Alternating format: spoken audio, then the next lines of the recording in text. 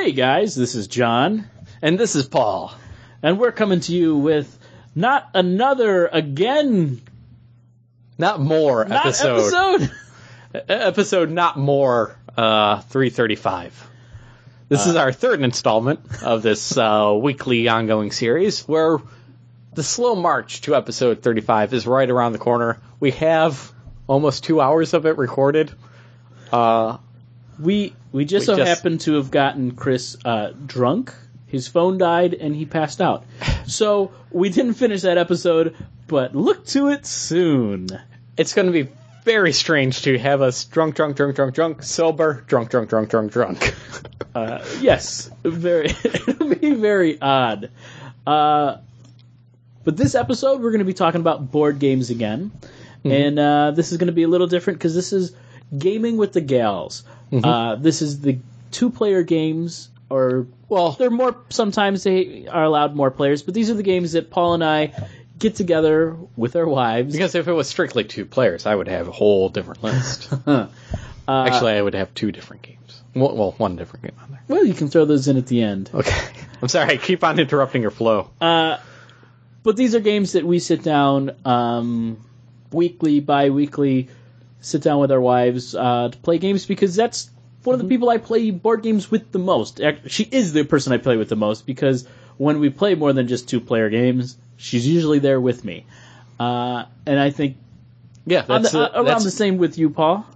Kate is my most gaming partner. You know, if I'm playing, unfortunately, we're of the age now where it's not so easy just to call people up and be like, they would just be there at your house at any moment, at a drop of a hat. Back in the day, we talked about it with gaming, with our past gaming one, where I had Scott and Sam underneath, living below us, and unfortunately, they would never just give up and give me a chance on Ticket to Ride. It takes the shower, John. So we would play Jenga. Johnny Boy board games gets them to play Ticket to Ride. Yep. The app did, and then they played. But no, we told them about the app after they played Ticket to Ride. We played till 11 o'clock at night. I know. On a school night. Nonetheless. The shame. But, Kate and I, ever since we were married, I collected the Target had the collection of book series, like the board game book series. Classic board games and those wooden books. Looked like books. So we used to play Yahtzee and Scrabble, Vital Scrabble, Stratego. I got Kate to play Stratego, which was great. She used to play Risk with friends of the show. Well, my friends, Katie and Eric. But so Kate was already kind of like gamerly. But when I try to get into the more classic games, she's like, those are way too nerdy, can't do it. But unfortunately for her, she's married to me. And I've made her embrace the nerd a little bit more because, sadly, I don't get to play many games without her. So, number 1 gaming partner, Kate. Right. Same with my wife. It was on our first date when I was like, yeah, I like to play a lot of board games. And she was like, whoa. Board games? Like what? And then I talk about the board games, and she's like, okay, we're probably going to go pretty far together. Because, yeah, it's just like that. Whoa. So you like The Flash? Right. So, who's your favorite Flash? Oh, Wally West. We're best friends now. Yep. You're in. Secret handshake, right? Pretty much, yeah. It's like, if you say something other than Monopoly, secret handshake, you're in. I like Trivial Pursuit, Harry Potter. I would still be in with that. I'd be, all right, Harry Potter. I like Trivial Pursuit. You put a little mustard on it. 90s trivia. Well, that's one of our friends, producer Scott. That's his favorite board game. Come on. Why are you throwing him on the table? He sucks. No. Know what his favorite board game is? Ticket to Ride. Ticket to Ride. You're welcome. But, yeah, but this is, we talked about on one of the not episodes, I can't remember which one. We should have looked it up. But this is a not episode. We don't do research. We don't have to do We go from the gut. And from the heart. And also back a few weeks ago when we cried on the podcast together. Yep. Movies! And also from the drinking from the can. Drinking from can. We are having, which now super friend of the show, Greg, bought us beer. He's a super friend. Has given us. He appeared on the show and now has given us beer. We are drinking from Upstate Brewing Company, their double IPA. He was already a super friend. He brought us one of his homebrews. Did he bring a homebrew? Yeah. I don't remember it, so it couldn't have been good. He's a super friend. Super friend. Remember that, John. No, I know, and he graciously gave us these beers. He was visiting Upstate, was blown away by their beers.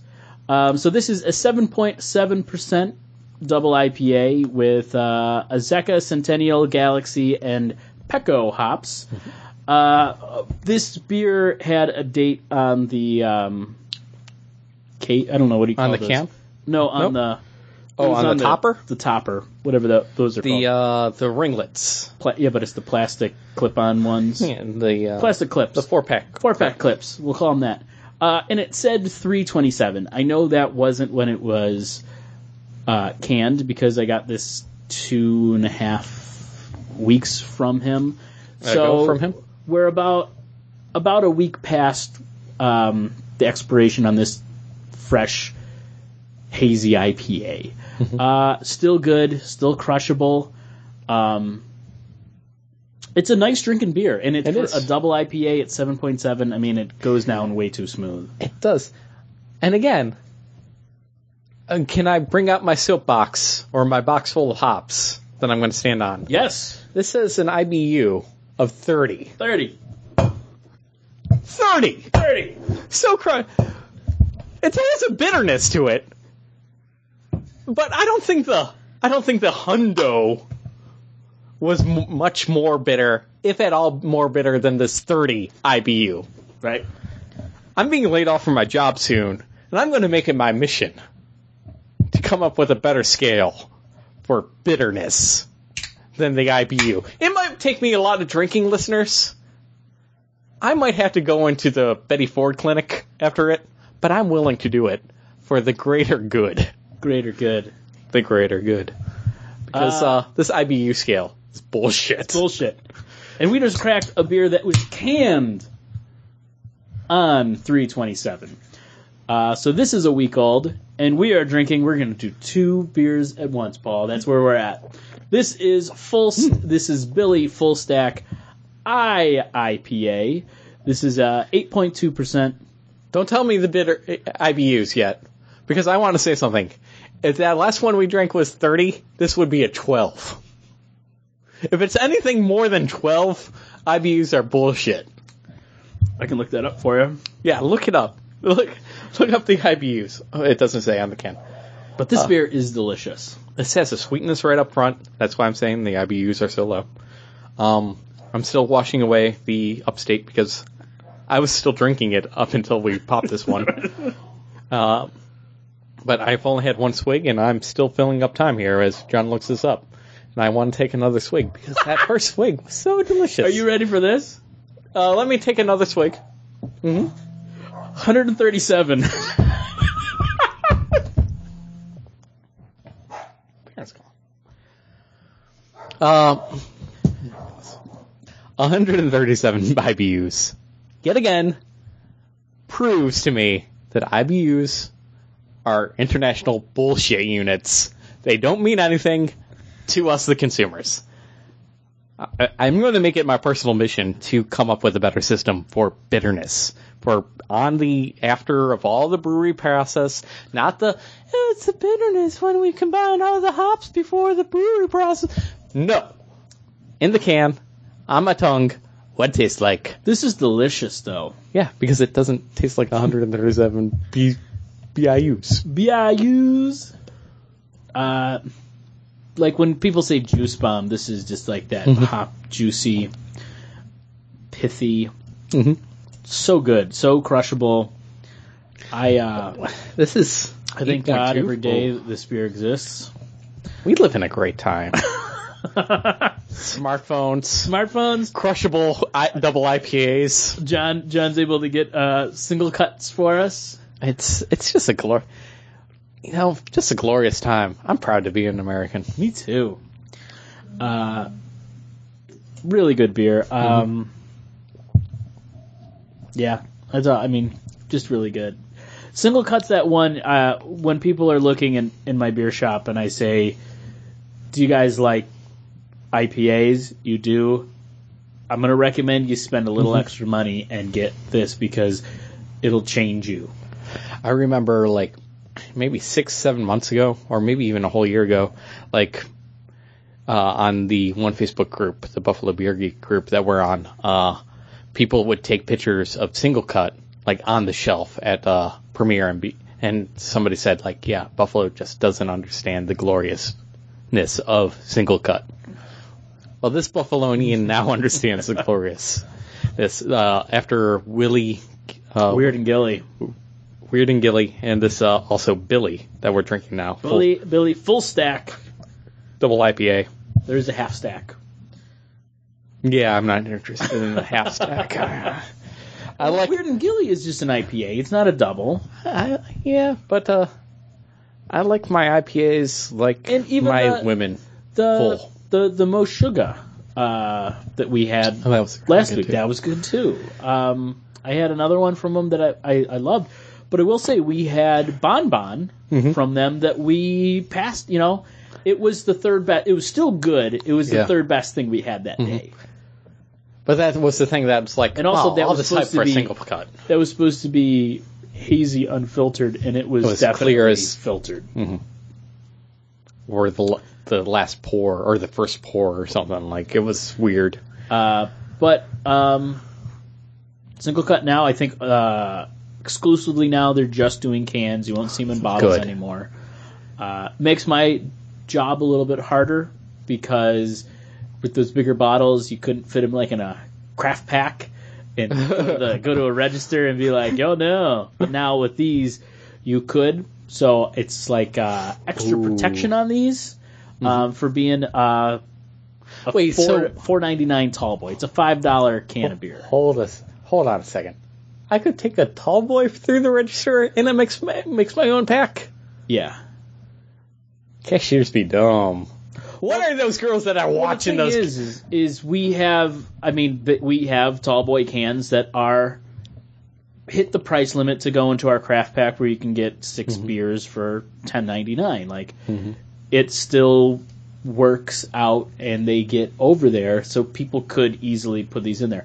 I saw I had to stop a guy who put a bomber bottle in his craft pack, and I was like, "Hey man." And I walked over and I took it out and I'm like, that doesn't go in there. And he's like, oh, it was over there. And I go, this is a $12 bottle. It wasn't over there. And he's like, yeah, it was. I go, it's not cold. Because your craft pack is cold. So don't be an idiot. Don't tell me I'm an idiot.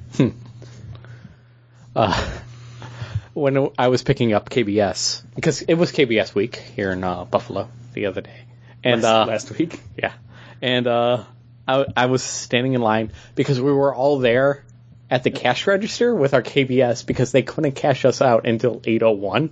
Yeah, because New York State, they don't trust us with anything, not even fireworks. I think it's like from 4 a.m. to 8 a.m. There's 4 hours where magic happens, where nobody will be hurt by alcohol. It's bullshit. Everybody knows it's bullshit, just as much as IBUs are. Instead, you know what? From now on, instead of calling things bullshit, I'm going to call them IBUs. That will not go over with anyone but me. Nope. And anybody that listens to the podcast, but it will be, from now on, the longest running joke. I'm calling IBUs on you. What? That's IBU. Just sorry, I had to bring that out. That's IBU. Sorry to throw you under the IBU bus. That's some IBU right there. Oh, what did I step in? Freaking IBU. All right. Anyway, you're telling the story. That joke is. So we're all waiting in line to cash out. Just waiting for, like, one person will go up, be like, "Can we cash out yet?" No. All right. Person walks up with a craft your own 6-pack, and I'm like, how much do you want to bet there's 4 KBS in that craft your own 6-pack right now? And the guy next to me, he's like, if he does, we tackle him, right? Like, right? Yeah. Don't do that. Like, don't be that guy. You don't be that guy. Because we're all there for KBS. We're paying the price. We're all paying $20. You're and being, that guy, you're being a shifty dick. like, and then we all kind of agreed that, well, they wouldn't have put it out, right? Like, that would, like, he brought it out on a cart and said, okay, everybody has one. They're watching it, so there's no way he could have crafted his own. And then he I'm goes like, around the corner, he puts the beer in a craft pack and gets one, and then goes down an aisle and then switches them out. Who knows? I don't know. I bought four single cuts. These are I great. bought four of these. I was selling it, and I bought four of them. And I could have been shifty and put it in a craft pack. No one would have known. I run that thing. But for something like this, it's the same thing with comic books. Like you talk to people who illegally download digital comic books and not paying that price. Of a CBR, and every time I'm like, comic book resources? No, comic book reader. Okay. And to me, I rather pay that because that comic book is then going to stay around. That thing that I like is going to be there, and I'm supporting it. Mm-hmm. Same thing with beers. I'm going to pay that price because I want to support that company. Because, honestly, you'll stop carrying it if you don't. Exactly. So I'm like, that store only got 4 cases of KBS. Why? Because of that dick that puts them into the craft packs. Or, for whatever reason. I stood there and handed out all of the KBS. +1. +1. And one of the board games we love to play together. And that's Patchwork by Uwe Rosenberg, published by Mayfair Games. And a game of quilting. A game of quilting? Yes. It's kind of you have a player board, which is, I think, a 8x8 grid. And you're trying to fit in pieces that's in a communal pile of almost Tetris-style shapes and sizes of quilting pieces of fabric. So you purchase them with the game's currency, which is buttons, and you place them on your own player board to try to fill up the most spaces on your own player board. So it's kind of like a Tetris-y kind of game. So you're playing your own board? Mm-hmm. You're not playing against a person? I have my own board, and Kate has her own board. Okay. Yeah, it's a 2-player only game. Okay. Only 2 players, and there's a circle, or rondelle, if you will, of these pieces. They could be like a 1x1 piece, or all different shapes and sizes. Think of Tetris shapes, but then let your mind go wild with how big and how fat they could be. Right. No, I get it. And you're trying to fit this player board that's in front of you. Because at the end of the game, any missing square is worth -2 points. You're purchasing these pieces with buttons, which are worth 1 point each. How do you get more buttons? The pieces that you purchase have buttons on them. Oh. So if they're on your player board, and you each piece costs not only buttons but also time. So I picked up this piece. It costs this much time. I move it. There's another third board tracker that shows how far along I've moved, and if you pass a button payout marker on the time tracker, you get the payout of how many buttons that are on your player board. So there's a little bit of give and take on that, kind of economy where you're like, oh, I need to get buttons on my player board so I get paid out so I can purchase more pieces. I need the buttons. And then sometimes, I've played both ways where I'm, obsessed with, getting as many buttons as possible. And I've also played where I'm I just want to fill up as much space as possible. And I've won both ways. That's always fun, too, is when you can figure out different ways to win the game. Like, Machikoro. Mm-hmm.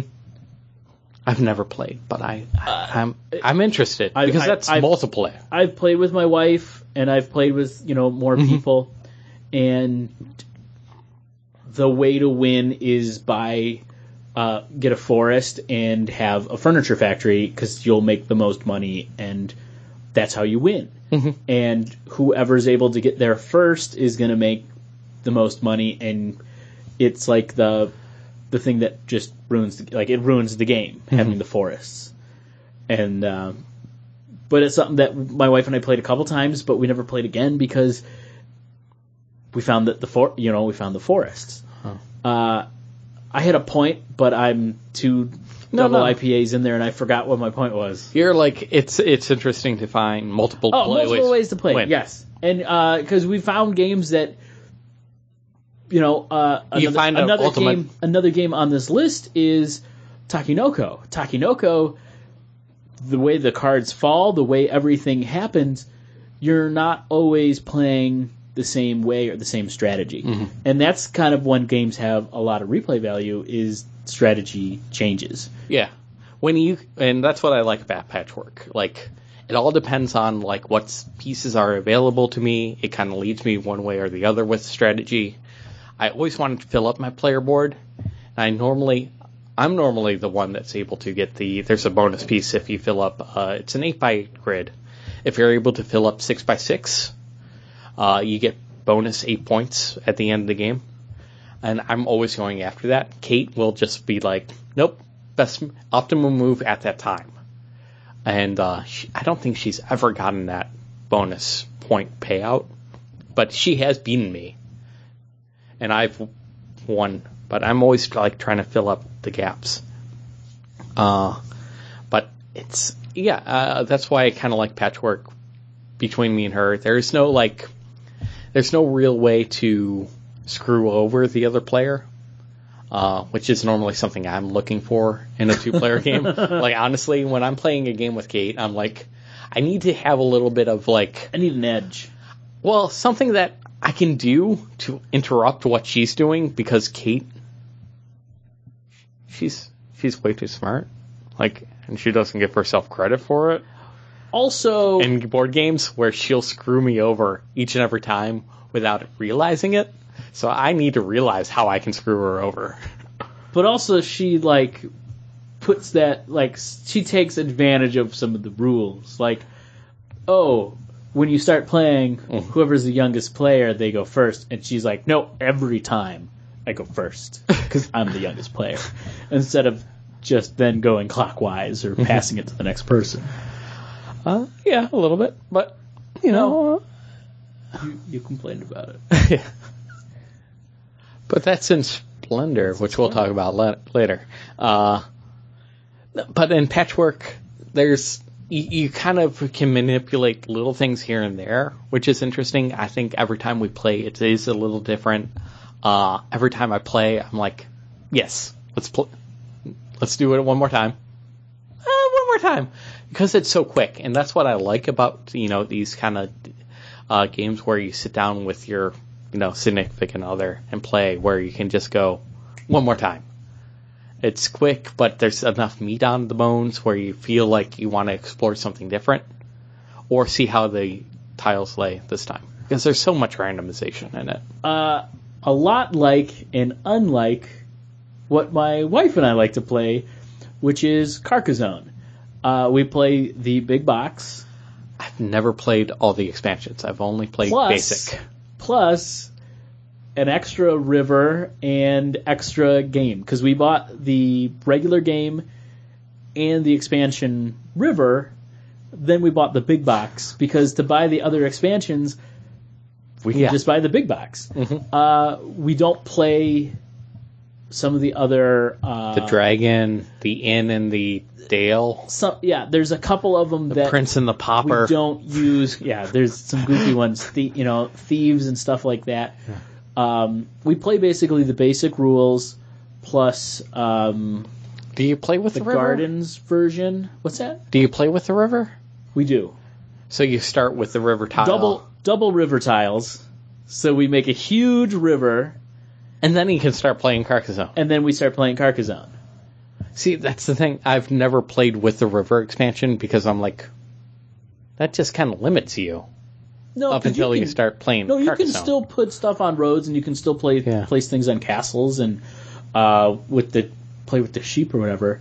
But we have so much tiles, it takes up like half to more than half of our dining room table, and we've run out of the 50 and 100 point tokens. Wow.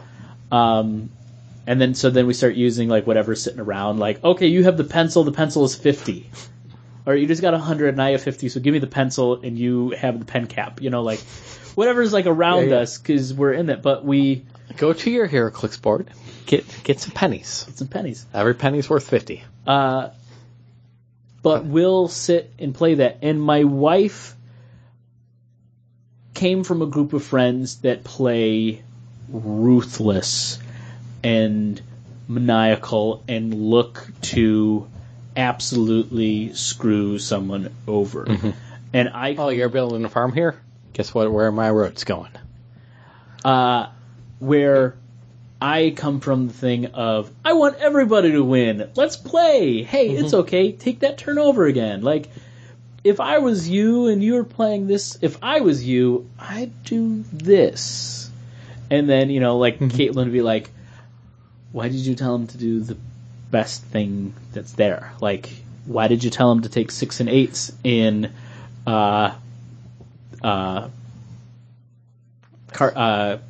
Settlers of Catan? Oh. Like, because it's their first time playing? If it's their first time. You know, it's like- understandable.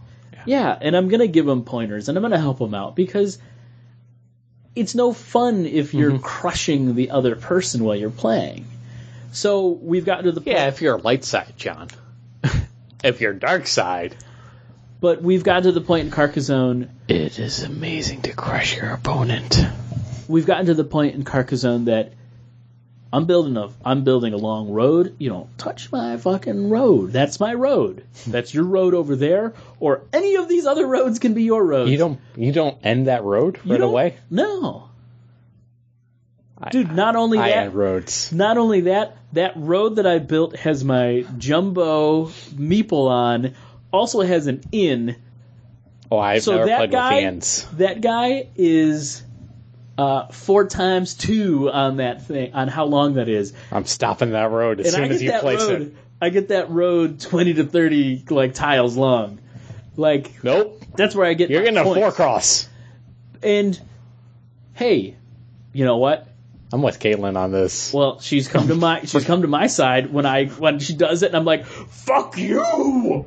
What are you doing to my road?" I need that road. And I'm going to place But that city tile so I can claim that city that you've been working on for like 3 turns in a row. But that's the thing is, That's Carcassonne. as we play now. Do you mind if I put this piece here? You know, like because it's just a big pile for us. And if you're working on your own and you're doing what you want to do, and then you're like, I have 371 points, and then she's been working on her own and doing her own thing, and she's like, well, I have 500. You're like, damn, you did a better job than I did. I think there's better games for you to play then, where it's more like, I don't know, Agricola? Where it's more like you're working on your own farm, she's working on her own farm, as long as you both feed your people. There's no, like, stopping each other or interaction. Well, Remember how I said I'm but like... here's the thing: is there is interaction because it's a game that we can play and talk and have a Right. conversation while we're doing it. Okay, outside of the And- game, there's interaction. Yeah, we're having a nice conversation, and it's, hey, I got this piece. This can finish your castle. Do you want me to give it to you because we're going low?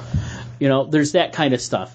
Or we put music on. I mean, during Christmas, we'll put on like Muppet Christmas Station on Pandora or whatever, and we have a nice time sitting and listening to music while we play this. It's kind of like sitting at a table and doing a puzzle with your like with your Okay.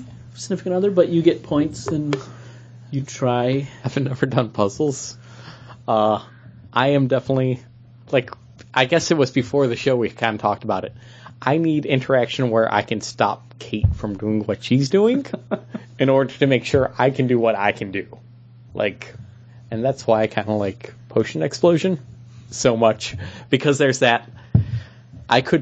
Potion Explosion is a game by Giulia Gillini. Yeah, that sounds about right. It's from Cool Mini or Not, and also Horrible Games. And think of a board game version of Bejeweled or, any of those Match 3 games. Basically, there's a contraption. It's a ramp with a full ton of marbles of 4 different colors. Yellow, red, black, red, blue, black. Yeah, so 4 different colors of marbles. And I get in trouble because I call the yellows white. Well, they're pixie dust. Basically, this is Harry Potter's potions class, except they don't call it Harry Potter's. I really love how the rule book is written, because it's basically Professor Slughorn writing the instruction book, the rules book on it. In every turn, what you're doing is brewing potions in this class that give you points, but also give you special abilities to further yourself along. And you're collecting these ingredients to brew these potions on this ramp contraption, where you take 1 marble out. And just each of your potion has, you need 3 red, 2 yellow, 4 blue in these different potions. So you have to collect marbles to fill in for those. Mm-hmm. And those marbles are collected by taking 1 marble out of the ramp, and the other marbles slide down. And if 2 of the same colors clack together, you get to collect all those. If another 2 of those same colors, you get to keep on collecting and collecting some more. And sometimes you run into these awesome, quote-unquote, magical runs of explosions where you just get a fistful of marbles. And is there anything better than that? Like, that tactile, I did like Candy Crush when it first came out, where it's like, magic, wonderful, brilliant, stupendous, where it would just be bam, bam, Pop, bam, pop, bam, pop, pop, pop, pop, where it would be just this automatic run. But there's something about the tactile feeling of, collecting them all, and, you have to physically holding them in your hand. You have to use 2 hands, and you're like, that whole run ran out of marbles, because I have them all right here. And then you look at your player board, and you're like, I can use 3 of these. I gotta put them all back. And then you put them all back, and you're like, okay, your turn. But there's this awesome dynamic when it's just 2 players, where I'm constantly thinking, if I pull that will happen. Kate's going after blue potion, with the ogre tears, the blue marbles. That will leave a really good play for blue ogre tears, though. So I can't do that. Even though, it'd be great for me. I'd be able to complete 1 of my potions. That would leave her able to complete 2 of hers. So I can't do that, obviously. And so I got to do another move that might not be as good. But gets me to where I need to go. But also doesn't leave the potion in front of her. See, I don't play... I don't... Because I have this game, too. We have this game because Caitlin played it with you and Kate, and just Kate, and me watching her play as we were doing something else was like, well, that game looks awesome. It is awesome. And I got it because I think we play it while watching Harry Potter. You gave it to me for Christmas, I believe. I did. You did. And we've played it since, and I just play looking at my board and what I need, and I've won every time we've played except twice. When we played with my sister won 1 game, I won the other game, and 1 time Caitlin beat me. And when we play these games, and there's games that she's automatically going to win at, no matter what, and then there's these games that I just always win at, and when she finally is able to beat me, she's like, oh, you beat me every time, but I got you this once. And I'm like, hey, good job, babe. You did it. Kate and I are always so evenly matched. It's constant back and forth with us, and that's what I really enjoy. It's not an in-your-face kind of moment, but I enjoy that competitive edge. Like, I want that extra thought process to go through my mind. Like, not just, oh, what's best for me? Of course I'm going to do that. And then just, oh, she did the thing that's best for her. I want us to kind of think about, okay, what's the next move? And then what's the next move? Like, I mean, that's how I want to play games. in a way, I mean, I grew up playing chess, so I'm always watching the board, what someone else is doing, what I'm doing, and what I can see ahead. But I'm focused on myself. To me, I'm putting more energy in what I'm doing and what I'm going to be doing than watching what somebody else is doing. Right. No. But if you can finish a move and it will give you one of your potions, but it sets up the person to finish up two of theirs, are you really going to do that move? No. Okay, Well, it's like that's all I'm saying. We play Phase 10, which is a card game. And I a also lot play that a lot. And a lot of times it's like a I'm not progressive gonna rummy. I'm not going to get rid of this one card because that will cause she already picked up green. I'm not going to put another green down. Kind of that stuff. So I do watch that stuff and keep stuff like that to my hand, but in essence, I'm not watching in certain games what the other people are doing. Well, because we just opened another beer, and this is one of my favorite beers from Southern Tier. Wow. It's been surpassed by, I'm going to say 2X IPA is one of my favorite beers from Southern Tier. New School has surpassed it, but this is... Pumpkin? It does a big release. It is their kind of like... It is... Pumpkin is their KBS. I would say so. It isn't as good as KBS. No. But it is their KBS because they do the whole party thing. Core brand, something that's year-round, 2X IPA, one of my favorites. If you listened to us last year, I was crazed that I couldn't get the 2X in the tall boy cans. Until who gave those to you? My best friend, Paul. Yep. But this is the... During what? Pumpkin Week. Pumpkin Week. Yeah, I'm going to Southern Tier. Can you get me... Yes, I can. This is their unfiltered. The 2X unfiltered IPA. Cloudy, hazy, hoppy. Double Indian Pale Ale. This is 8.2 alcohol by volume. And I'm looking up the IBUs right now, and it does not say it on... I'm looking it up, meaning I'm looking at the label. And it doesn't say. John, don't bring me down that rabbit hole. Please don't, because I will be annoyed if it is anything under 137. Well, I got to check into this beer anyways. So. This was born on date of birth, DOB, 3/23/17. So, why the hell not? It's about 2 weeks old, and man, this is hoppy. It's not like the single cut, which had that sweetness and it kind of rolled through juiciness and juiciness. This is piney hop. This isn't the juicy hop. This isn't the juicy hop. This is a good IPA. Is it a good double IPA though? It is a good double. I mean, 2X is still one of my... This is warm. We're drinking it warm. We're drinking it warmer. 2X is still one of my favorite IPAs. Double IPAs. It'll always be in my top 5-ish. There's definitely a bunch of stuff recently that they're different beers. Space Kitty is not this. I mean, this. Yeah. That's the new double IPA versus this that's been around for 15 years as a double IPA. Yeah. 10 years. How long have we been doing this show? We've been doing this show for 9 years. And how long have I hated... At which point did I start liking IPAs? Because this is the prior... 2 years in. Okay, this is the prior to me liking IPAs. This is that piney, resiny, leaves that almost waxy film on your tongue kind of IPA. And I enjoy it now. Because it's like that long lingering. You take a sip and you enjoy it. This is the exact opposite of a crushable IPA. Yes. This is the one where you're like, oh, I got to slow drink down. this, not crush this.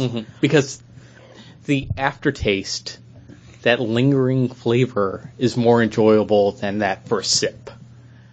And if I'm in the right frame of mind and I'm in the right mood, this is what I would go for this is what I would think about when people would say double IPA. Like when producer Scott said, Dip a day! It's a dip a day! A double IPA day! And I'm like, oh God, please put me out of my misery. It's so horrible. This is it. Because it's resiny. It is the big, waxy resin IPA. And, I mean, like, listeners, you haven't heard it yet, but we had Molotov Light last week. We had Molotov... We are so deep in time machines right now. Right? We had Molotov Light last week on the podcast, which is future from now, which I really liked because it reminded me of that old school double IPA, and I really, really liked it. This is in that same realm of vein, that old, kind of that old school. It's still real good. It's still a nice big IPA, but it's definitely not the thing that I've been loving and craving lately. Yeah. And, okay, this 2X IPA is a beer that we both like. I like this more than the regular 2X IPA. To me, I'm having a hard time picking out what difference it makes. This is much more of a sipper than that 2X IPA. Think about it in the can last year, like just sitting down, like you were like, yeah, I'd mow the lawn with this beer in my riding lawnmower, and I would take a sip. This, well, here's the thing. I need to slow the Here's the thing. Tallboy cans, that was a lead up to our Tallboy can craze and love. So I'm thinking glick, glick, glick, glick, glick, glick, glick, glick, glick, that I can do out of a can. This was a bottle, we split one bottle between glasses. I'm really glad we split one. Me too. Just because difficult to it's drink. It's a lot of beer. Well, we've had a lot of beer. We had 2 tall boys, one at 7.7, one at 8.2, and now we're splitting at 8.2. I would like to see 2X versus 2X unfiltered. Blind taste test, dark glasses so we can't tell which is which, and try to see which one we think is which, because I don't think we'd be able to tell unfiltered versus filtered. This seems heavier.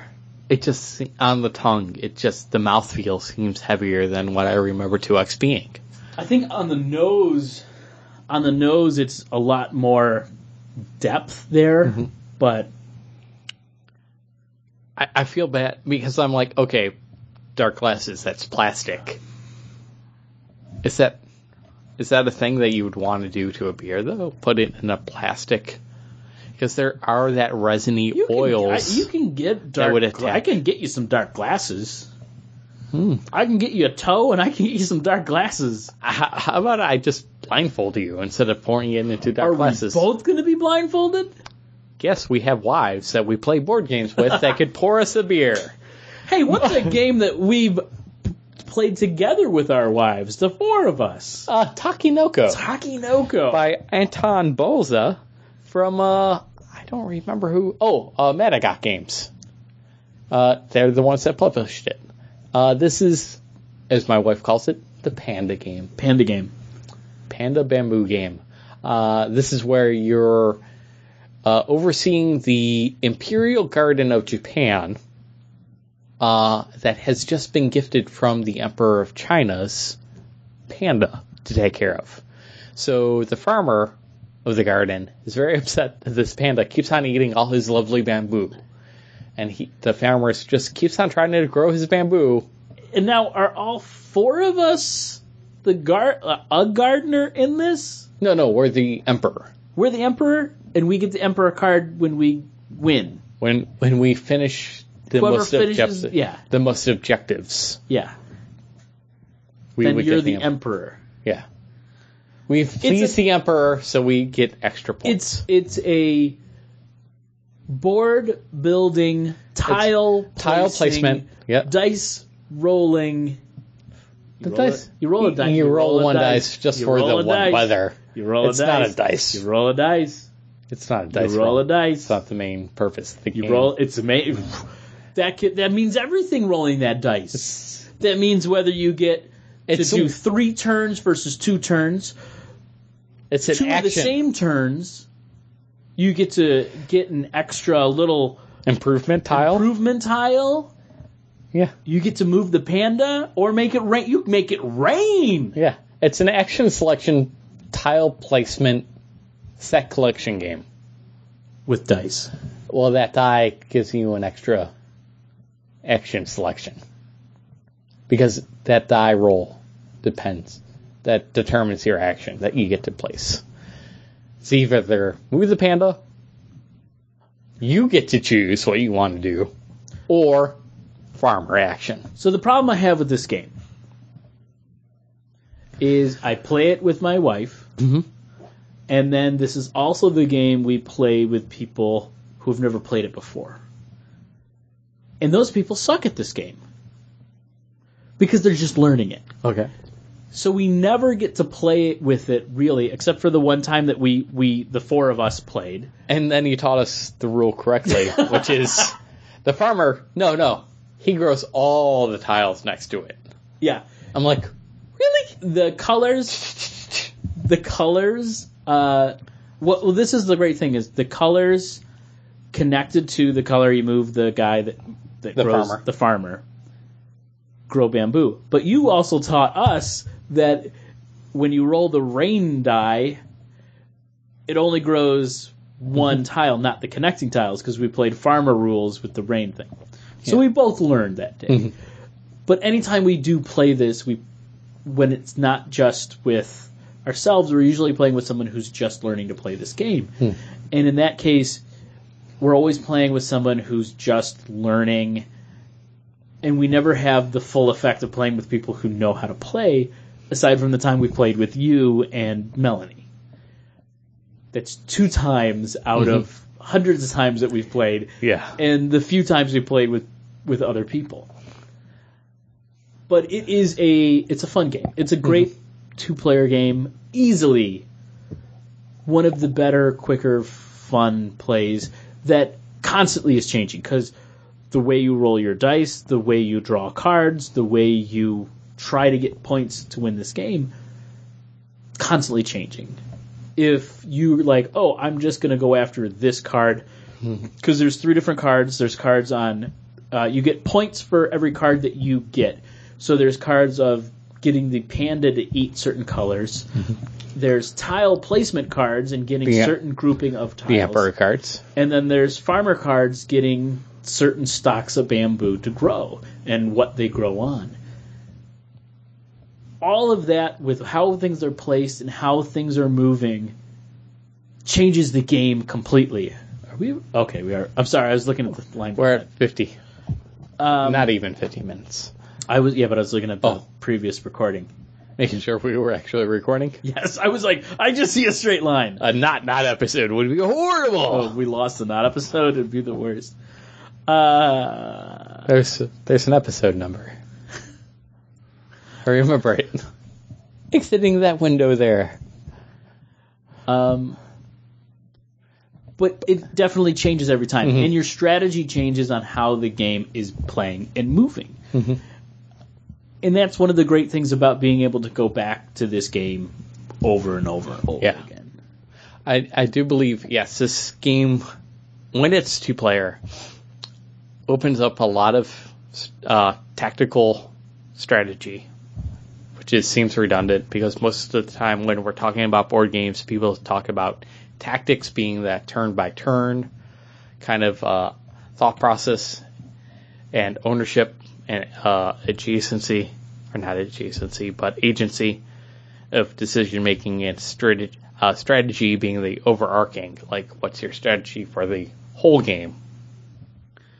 But with this game, it seems that I usually go in with a complete strategy. I'm like, you know what? I feel like going complete farmer this time. I'm going to go just farmer, objectives to see how that works. Usually that's how I win in a 2-player game. You do the Hail Mary pass when you know you're got one more turn and the other person has already got the Emperor tile or Emperor points, and you're kind of like just hoping that you score more, and you might go with the tile placement scoring objective with the Empire tiles, but it's really a hope against hope.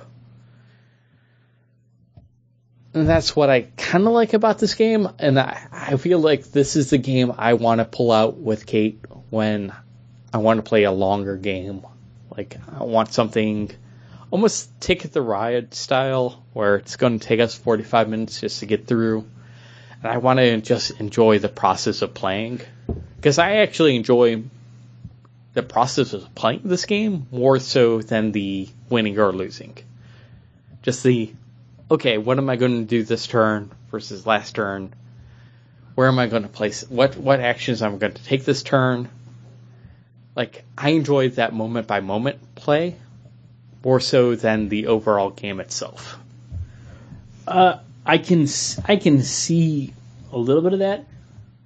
This game's taking you 40 minutes to play? It takes us a while to play. You know, between us, me and her, because we're both daggers people. We're both looking to like make sure they don't get. This is quick for us. We play. I mean, we'll play like the 2 longest games we play is Ticket to Ride in this game. We'll play 2 or 3 of these a night. Like, we'll just play this. Like, we'll play 3 games in a night. If we play this game, we're playing a different game. 3 games is like an hour. You know. If we play Takenoko, we're playing Lost Cities, Patchwork. Which Lost Cities? Board game or card game? Card game. Because that's. Oh, you won? Oh, I won. Oh, you won? Oh, I won. Like, doesn't really much matter. But nothing is more cutthroat than Splendor. That's exactly where I was going to go with this. This is another game that we learned and played from you. Oh, thank you. I'd say you and your wife, but no, it's you, because you're the one that found the game to get your wife to play with you. Mm-hmm. And your wife calls this couponing the movie. The game. Couponing the game. This is by Marc Andre, and this is by Asmodee and Space Cowboy, who do Time Stories, which I'm interested in playing, but don't trust a group to actually play with me. So that's why I have not bought Time Story. But this is couponing the game, Splendor. Kate and I play by a variant rule, which is you cannot pick up a card from the play stack, from the shared play style. You have to pick up from the random stacks. Well, you can pick up a card from a grid that you lay out, which is what, 4 across, 4 down? 4 across, 3 down. 3 down. In this game, in the rules of this game is you. I don't know. I'm getting IPA here, but what you're saying is your rule is you can pull one of those cards and not play it right away. No, we can't even pull those cards. No, but in the rules you can pull that card and not play it right away, and save it for yourself to when you can. And you get a gold gem. And we play the same way too. It's only when we played the digital version that we learned that we could do that. And that's when you told us that you could do that. And we're like, oh, we've been playing wrong. Because rule books are hard to read. Just saying. Yeah. Also, we kind of look, at this point now, we look at the rule book. We watch a video online. We thumb through it, then we watch a video on how to play it, and then we play it, and then anytime we have questions, we then go back to the rule book. Because games are hard. They're difficult to learn. Especially when you don't have a grandparent around to teach you how to play. Well, and if you don't have a frame of reference, aside from the brief description you read about the game, and then you try to play it with reading this handbook, it's so hard to understand. Especially when you have a wife that's like, why do I have to have a college degree in this game right now? That's That's literally what Kate said to me when I was trying to tell her how to play Takenoko. She was like, no, let's just play. Let's just play. Okay, let's just play. And then she gets upset when I hit a rule wrong. Like, this is why I don't like playing games with you, because you get the rule wrong, and then I gotta learn the game all over again. I'm like, well, you also pushed me to get to the game, so... The first couple times is all learning curve. Yeah.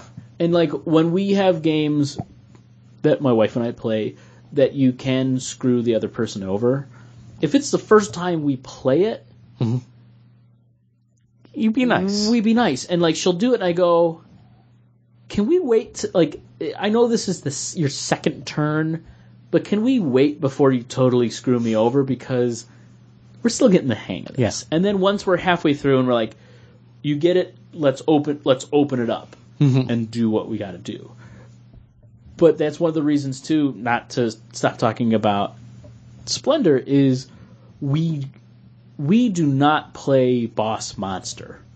Because that's the only time her and I have had a angry fight with each other. Yeah. Was during this game where I literally took the cards and threw them on the floor in an angry gesture of like, fuck you. You flipped the table. I did, and there's a moment where we both just stared at each other after I did it. Like, yeah, I fucking did it. I can't believe you did that. And then I was like, I can't believe the way you were acting. And I threw him on the table. Your actions caused my reaction. It's your fault. And it was a thing that was constantly happening with us getting frustrated and upset with each other during this game that we no longer play the game. Boss Monster isn't that good. I've played it with John twice. It's not that good. I'm sorry for anybody that bought him Boss Monster. Chris. It's not that good of a game. I like Boss Monster. I just can't play with my wife. And it's something that we agreed on. Or me. Splendor is a game that we both can play. It's a game that I like playing, even though I have never won the game. I've come close. It feels like a pole position game where it's like all depends on where. If you do X first, you will win. Like if you are able to turn that corner and start going for those just start like going. I can. This card's for free. So is this card because I have all this stuff going on. If you're able to turn that engine on first, you won the game already. So it feels like the winner of the game won like 5 to 8 turns ago, which can be really frustrating because you feel like you're just going through the motions as soon as you know the other person has won.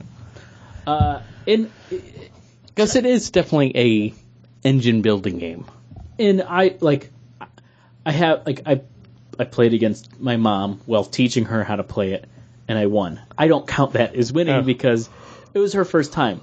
But it is one of those games that I will constantly go back. And I'm willing to lose the game because the playing mechanics and how it goes is fun. The way it works is well. And what you're doing is the game is set up that you are a jeweler and you are buying roots. Mines. You're buying mines, you're buying roots. You're buying shipping roots, or you're buying the merchants that are selling it. And you're trying to get extra points by collecting enough of prestige. One type of gem to bring a royal person to your jewel shop kind of a thing. Yeah, you get enough prestige, a royal comes by, and you become that royal's you get personal their favor. Yeah, you're their personal jeweler.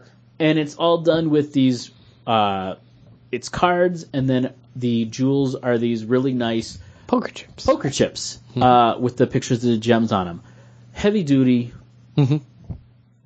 Great looking game. Great looking it's a flow. I don't know. I have 3 double IPAs in. It's and like I'm losing track of what I'm talking about. It's kind of like a deck builder, but it's a set collection deck builder. Because every card that you put your chips into buying your Gems. your gems into buying, then gives you a gem of that color. So the more gems of one color, you don't have to start collecting those gems from the bank. You can just use those, and You can use your own collection. hey everybody, you want to know a little more about this game? Go over to YouTube and watch Paul and I review this Oh my goodness. soberly on a Bagged and Board Bite. Yeah, we did this on YouTube. Oh my goodness! The reason that I purchased this game is because for the value, like those heavy, like poker chips, the cards, the actual mechanisms, all worthwhile. And it won Game of the Year, the year that this game came out. Was it a game of the year like Spiel des Jahres game? Yeah, it won best board game of the year. I didn't know that. I bought it when it came out. You bought it right? Yeah, you bought it before that happened. I got it afterwards. So I don't have that little medallion on the top of the board game on the box. Oh, it means so much. I got a little gold ribbon on it. But this is one of those games where it's just kind of, it is easy to learn, even though we did not make any sense while explaining it. No. And you get right into it. You're just collecting gems in order to collect cards, in order to collect tokens, in order to earn victory points and get 15 and win. This is great 2 players because you're like constantly thinking, this is what they're collecting and I want to get this first before they do. One of the reasons I like 2-player games. In a 4-player game, it becomes a little harder where you're just kind of focusing on what you have to do in order to try to get those points. But 2-player, I like that cutthroat mechanic. And I wish we played with that. You can take a card from the player, the open area. You can see the person that's been collecting those things and be like, no, that's mine. I'm going to hold that on. And I get a wild middle finger in your face. Deal with it. And Kate will not play that way because she's like, no, it's too cutthroat. I'm like, that's how we play, though. Not in couponing the board game. This is probably one of our favorite games. Definitely one of our favorite 2-players. I've only played it 4-player with you and Caitlin, or 3-player with myself, Kate, and Caitlin. Or myself, that's Caitlin, pretty and much you. the most we've played it. I think like with my mom and I think my sister. But again, they're novices at it.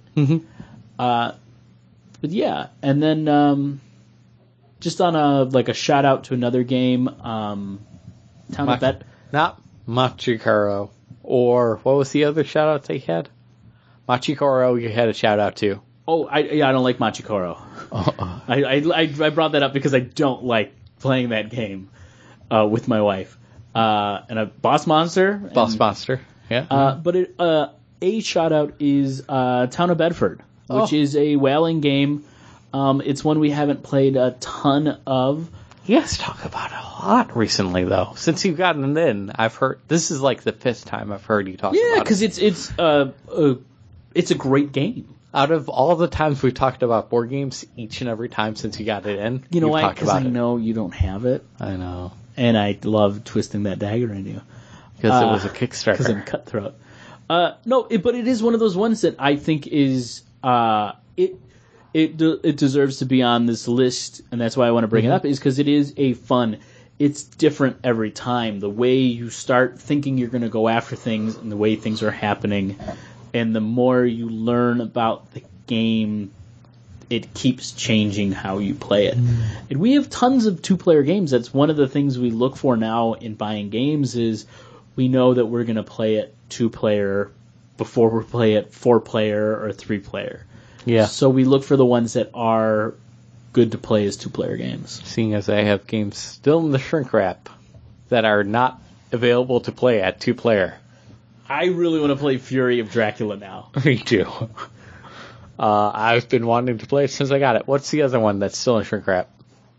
Oh, Eldritch Horror. Yeah.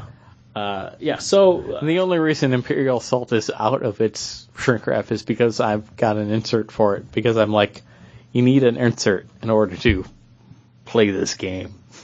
To set it up. Kate and I, we did get to sit down and play Escape a few times. Though I don't think she's ever coming back. Escape, Curse of the Lost Temple is a real-time dice-rolling cooperative game where you're trying to escape a temple with these gems that you have to get rid of because they're cursed in order to get out of this cursed temple.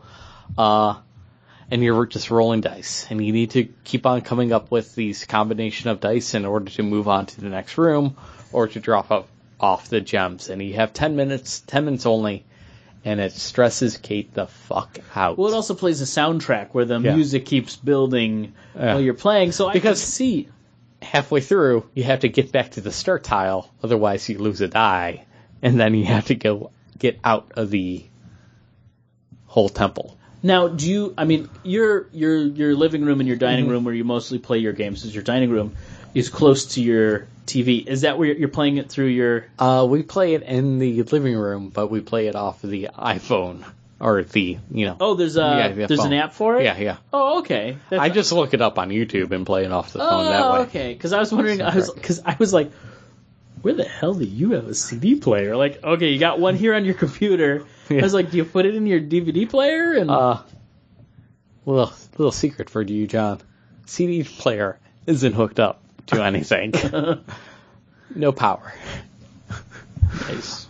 It's just there to take up space in the PC tower. But if there is a 2-player game out there that you like playing, maybe not with your spouse. Wait, which one do you not like playing with your spouse? Boss Monster. Oh, Boss Monster. Yeah, Boss Monster. I kind of went over that. Okay. Escape, Curse of the Lost Temple. Great game. Stresses Kate. Too much out. We're not allowed to play. Legendary. Marvel Legendary. Too many cards. Kate won't even look at it. But if there is a game that you like to play, 2-player or otherwise, let us know over on the Facebook. Paul and I love playing board games. We do. We try to get together to play games. We try to set Lords of Waterdeep. 2 Dungeons and Dragony. 2 nerdy. Do you have that? Yeah, I do. I want to play that. I buy too many games. I appreciate that you do. Because that store is way too close to my office. And you only have 1 week to buy beer for me. And I'm like, I need to get out of this freaking office. Where should I go and walk around for 20 minutes? I could walk around there. There won't be any problems, right? $50 later. I should have spent that $50. But you should have, because now you get a great game. Yeah, that I haven't played yet. So, if there's games that you like playing, and if there's games that you've bought and you've never played, find us over on the Facebook. Let us know over there your games, because we're always looking out for games. We love talking board games, even though we don't do it that much on the podcast, except for some not episodes. But definitely find us over there. Let us know about your board games, 2-player board games you don't play. And just like and review us over on iTunes or wherever you listen to us on that helps other people find us. Stitcher. We're not making any money out of this. Nope. We're spending a lot of money on beer, comic books, and board games. Too much money. And wives. Oh, the wives. They cost so much. Okay, but we never said this. What's your favorite game to play with your wife? Takinoko, I think. It's Takinoko. That and Carcassonne. Like Carcassonne is like a big puzzle, and I don't do puzzles anymore. It was something that used to be a big family tradition. Okay. Every Christmas we'd get a puzzle, or we'd get one of those 3D castle puzzles in Build, and I don't do those anymore. So I think Carcassonne, because it's like a big puzzle. I've never done puzzles. I can understand the Carcassonne because of the puzzle element. I really like playing Ticket to Ride with Kate, even though I know she doesn't like playing it as much as I do. Because I like that route building, and you got that little bit of element like, oh, I see which route you're building, and I get to play there to screw over. But, yeah, I think it's Ticket to Ride, even though we didn't mention it on this list. I love Ticket to Ride. Me too. We have, I think, Ticket to Ride, Ticket to Ride Europe or Germany. We have Nordic countries. Nordic because countries. I played Nordic Asi- with you. Asian countries. We have the Aliens and Godzilla that can keep you from building a train going into that city. It's another like expansion for it. And then you can pay cards to move the alien to stop somebody, or the Godzilla from somebody building into a city, or destroy somebody's train track. somebody. Like, it gets crazy. We have those. Like, we love Ticket to Ride, my wife and I. We just had to stop ourselves from continuing to buy more and more of the board games because we're like, listen, it's just the same game, just in a different area of the world. Let's ease I heard off that- of that. UK, in Pennsylvania, UK has a stock market and technology tree element to it, where you have to like get different technologies in order to build subways. So UK/Pennsylvania, Pennsylvania's more stock, and then UK on that flip side board is more of the technology tree. Well, I'm not going to bring that up to my wife because we don't Yes. need any more Ticket to Rides. You really do, so I can play them.